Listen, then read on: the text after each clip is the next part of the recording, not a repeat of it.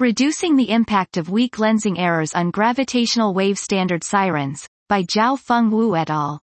The mergers of supermassive black hole binaries, SMBHBs, can serve as standard sirens, the gravitational wave, GW, analog of standard candles.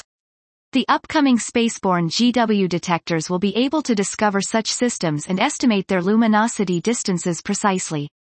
Unfortunately, weak gravitational lensing can induce significant errors in the measured distance of these standard sirens at high redshift, severely limiting their usefulness as precise distance probes. The uncertainty due to weak lensing can be reduced if the lensing magnification of the siren can be estimated independently, a procedure called delensing. With the help of up-to-date numerical simulations, here we investigate how much the weak lensing errors can be reduced using convergence maps reconstructed from shear measurements. We also evaluate the impact of delensing on cosmological parameter estimation with bright standard sirens. We find that the weak lensing errors for sirens at ZS equals 2.9 can be reduced by about a factor of 2 on average, but to achieve this would require expensive ultra-deep field observations for every siren.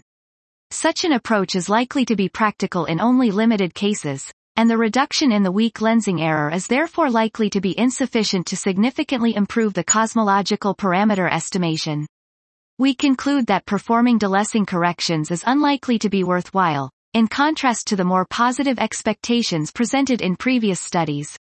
For delensing to become more practicable and useful in the future will require significant improvements in the resolution, depth of the weak lensing surveys themselves and/or the accuracy of the methods to reconstruct convergence maps from these surveys. This was Reducing the Impact of Weak Lensing Errors on Gravitational Wave Standard Sirens, by Zhao-Feng Wu et al.